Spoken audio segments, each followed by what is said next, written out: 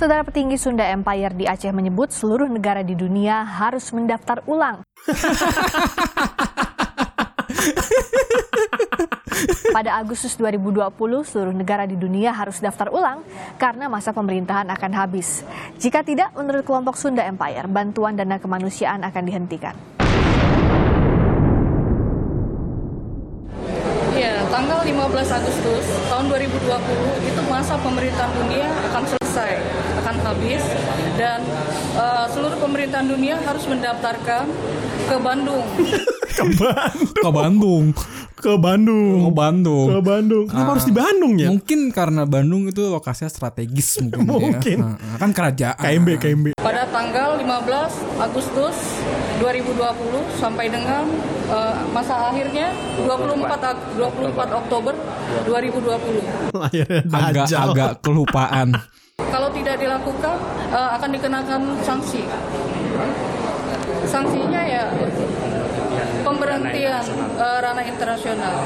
Jadi seluruh bantuan yang datang dari Swiss atau masuk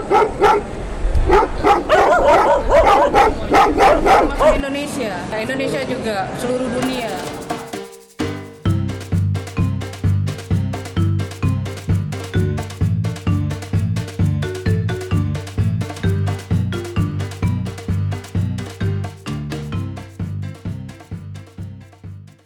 Yo, what's up guys? Masih bersama gue Kritis Abis, Raflinosa. Oke. Jadi Sunda Empire. Tadi udah denger kan cuplikannya? Gue pengen banget sih join sebenarnya. Kemarin gue sempat join tuh. Buru-buru bisa. Belum dong kan. Kagak. Ini Keraton Agung Sejagat. Oh, Keraton Agung Sejagat. Pengen join kemarin. Terus ternyata kadung digerebek sama polisi. Emang polisi tuh bus killer banget coy. Nggak tahu ini momen gitu loh. Ini kan gila bos. Empire bos. Enggak. Lu tadi denger gitu. Lu harus daftar ulang. Daftar ulang seluruh negara di dunia. Iya. Berarti kan sebuah kebanggaan bos. Kalau 15 kita juga. Agustus bentar lagi loh. Bentar lagi. Lu nggak siap-siap? Gue sih udah ngajuin form gitu-gitu segala macam udah.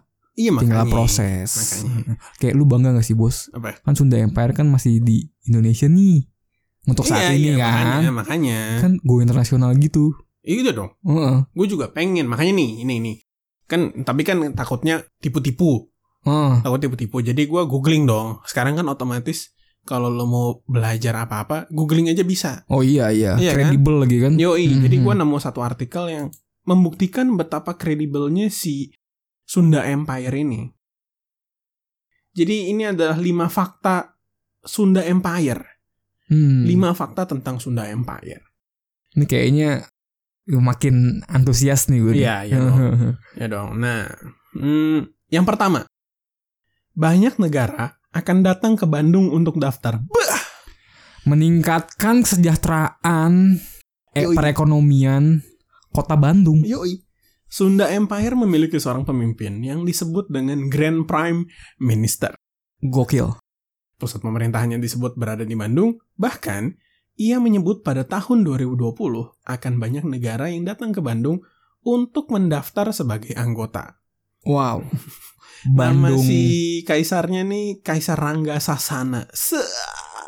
Ini banget ya, namanya karismatik banget parah. Iya. Kalau misalnya ada nama yang paling karismatik, Rangga Sasana ini udah paling karismatik. Gua nggak tahu lagi deh nama yang lebih karismatik daripada Rangga Sasana.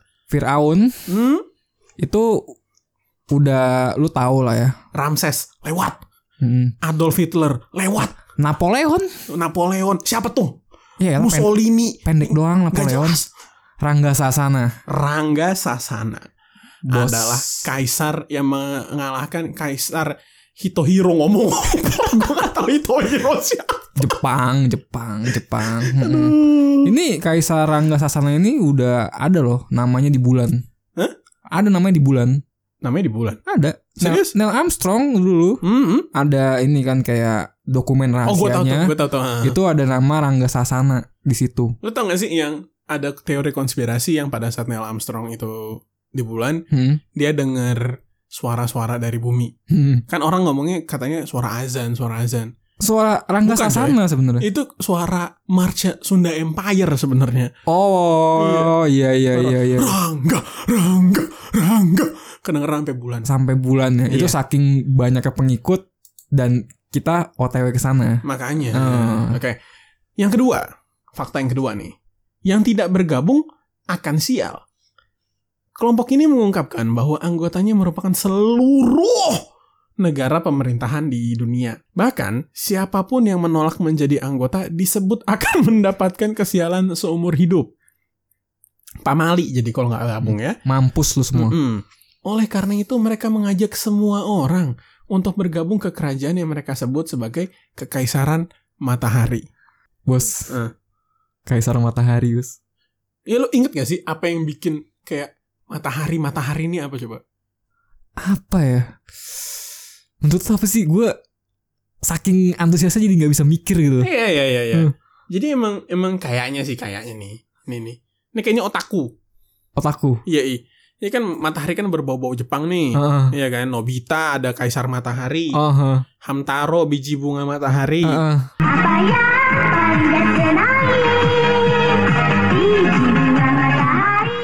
Amaterasu, Tsubasa, Rising Sun. Ini dia Rangga Sasana mungkin Tsubasa ya. Yoi. Pencetak gol terbanyak. Yoi. Otaku paling dewa nih. Sunda. Gue paling suka otaku. Gue secara otaku banget nih. Atau Lu gini juga, bos, kan? gue juga. Atau gue, ini teori gue doang nih. Ini si Rangga Sasana ini mungkin ya inspirasi terhadap adanya anime dan manga. Ya nggak sih? Ya kita sebagai otaku gitu kan harus berterima kasih sama Rangga Sasana sama Our Lord gitu loh. Iya, ini kesialan seumur hidup yang dimaksud ini mungkin debuff kayak Mobile Legend gitu, kayak kasih kurs. Oh iya. Kita lanjut ya. Nomor 3. Beranggotakan 54 negara. Sunda Empire mengklaim telah menguasai 6 wilayah, yaitu Sunda Atlantik dengan korps diplomatik dunia yang base-nya di Bandung, Sunda Nusantara, Sunda Eropa, Sunda Pasifik, Sunda Mainland, dan Sunda Archipelago. Keenam wilayah tersebut menaungi sebanyak 54 negara, termasuk Amerika Serikat. The greatest nation in the world, bos. Amerika Serikat. Lu bayangin, bos. Donald Trump. Kalau di Sunda Empire nanti ya, kita udah nyatu. Donald Trump kalau mau ketemu Rangga Sasana. Punten. Hatur nuhun, Kang. Assalamualaikum. Punten. Misi Kang. Orang mau ngomong. Putin. Kesurupan aing teh macan. Nomor 4, PBB pun di bawah naungan Sunda Empire. Sunda Empire menyebut bahwa PBB dan Pentagon lahir di Bandung. Mantap, lahirnya di Bandung, tempatnya di sono, nggak jelas. Hanya saja PBB akhirnya diendahkan.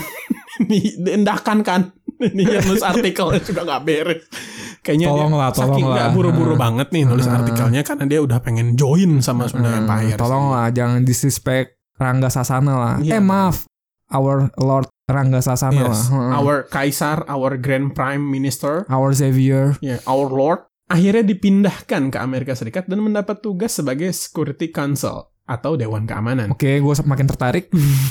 Tak hanya itu, PBB juga disebut berada di bawah kekuasaannya atau yang disebut sebagai the Heres 17. I don't know what this means. Emang agak rumit. Itu sekarang kita coba pikir-pikir dulu nih ya, sebelum lanjut ke poin terakhir yang paling epic. Coba kita pikir-pikir dulu. PBB aja nih, PBB United Nation yang notabene itu seluruh negara dunia anggotanya. Yes. Itu ada di bawah naungan Sunda Empire. Kok bisa sih Indonesia tuh nggak gesit gitu loh? Kita harus buru-buru dong. Karena gue rasa ya, dia tuh kayak yang surprise motherfucker gitu loh. Iya, nggak, maksudnya oke, ini udah surprise motherfucker, tapi harusnya kita tuh peka gitu loh. Ya, ini ya, kita berdua ada ini loh, berkontribusi loh. Ya, dalam keberlangsungan hidup kita nanti. Ya harusnya orang-orang tuh kayak kita gitu. Kayak kita harusnya mencontoh gerak-gerik kita gitu kan. Jadi mulai dari kita dulu lah harusnya. Harapannya sih kalian nih yang dengerin podcast Sarkasinis kali ini juga bisa terbangun lah hatinya. Melek lah tersentuh kalian. lah. Bro, this is the moment. Karena lu harus dengar poin kelima. Poin kelima ini kalau nggak bikin lu bergerak untuk mendukung Sunda Empire, apalagi gue nggak tahu. Gue bisa jamin ya, ini kalau poin kelima lo nggak terpengaruh, lo bukan makhluk hidup. Fix banget. Lo enyah dari dunia ini, enyah dari Sunda Empire ini. Nah, if poin 5 bisa kendalikan nuklir.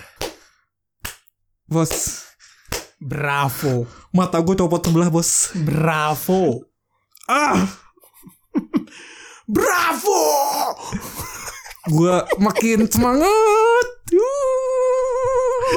Bukan punya senjata nuklir, bukan bisa menembakkan nuklir, kendalikan nuklir. Kurang dewa apa coba? Kita sebagai pengikutnya nih tuh ngerasa kayak, apakah ini yang dimaksud dengan dewa? Lu pasti tahu lah, ya. Ini semua udah digambarkan, ini semua sudah diciptakan, sudah terdengar. Oke? Udah, podcastnya sedikit doang, cuman segini doang. Lu nggak usah lagi ngomong apa-apa. Gua kasih unjuk, ini march dari Sunda Empire. Air, bumi, api, udara. Zaman dulu semua negara hidup dalam perdamaian. Kemudian semua berubah saat negara api menyerang.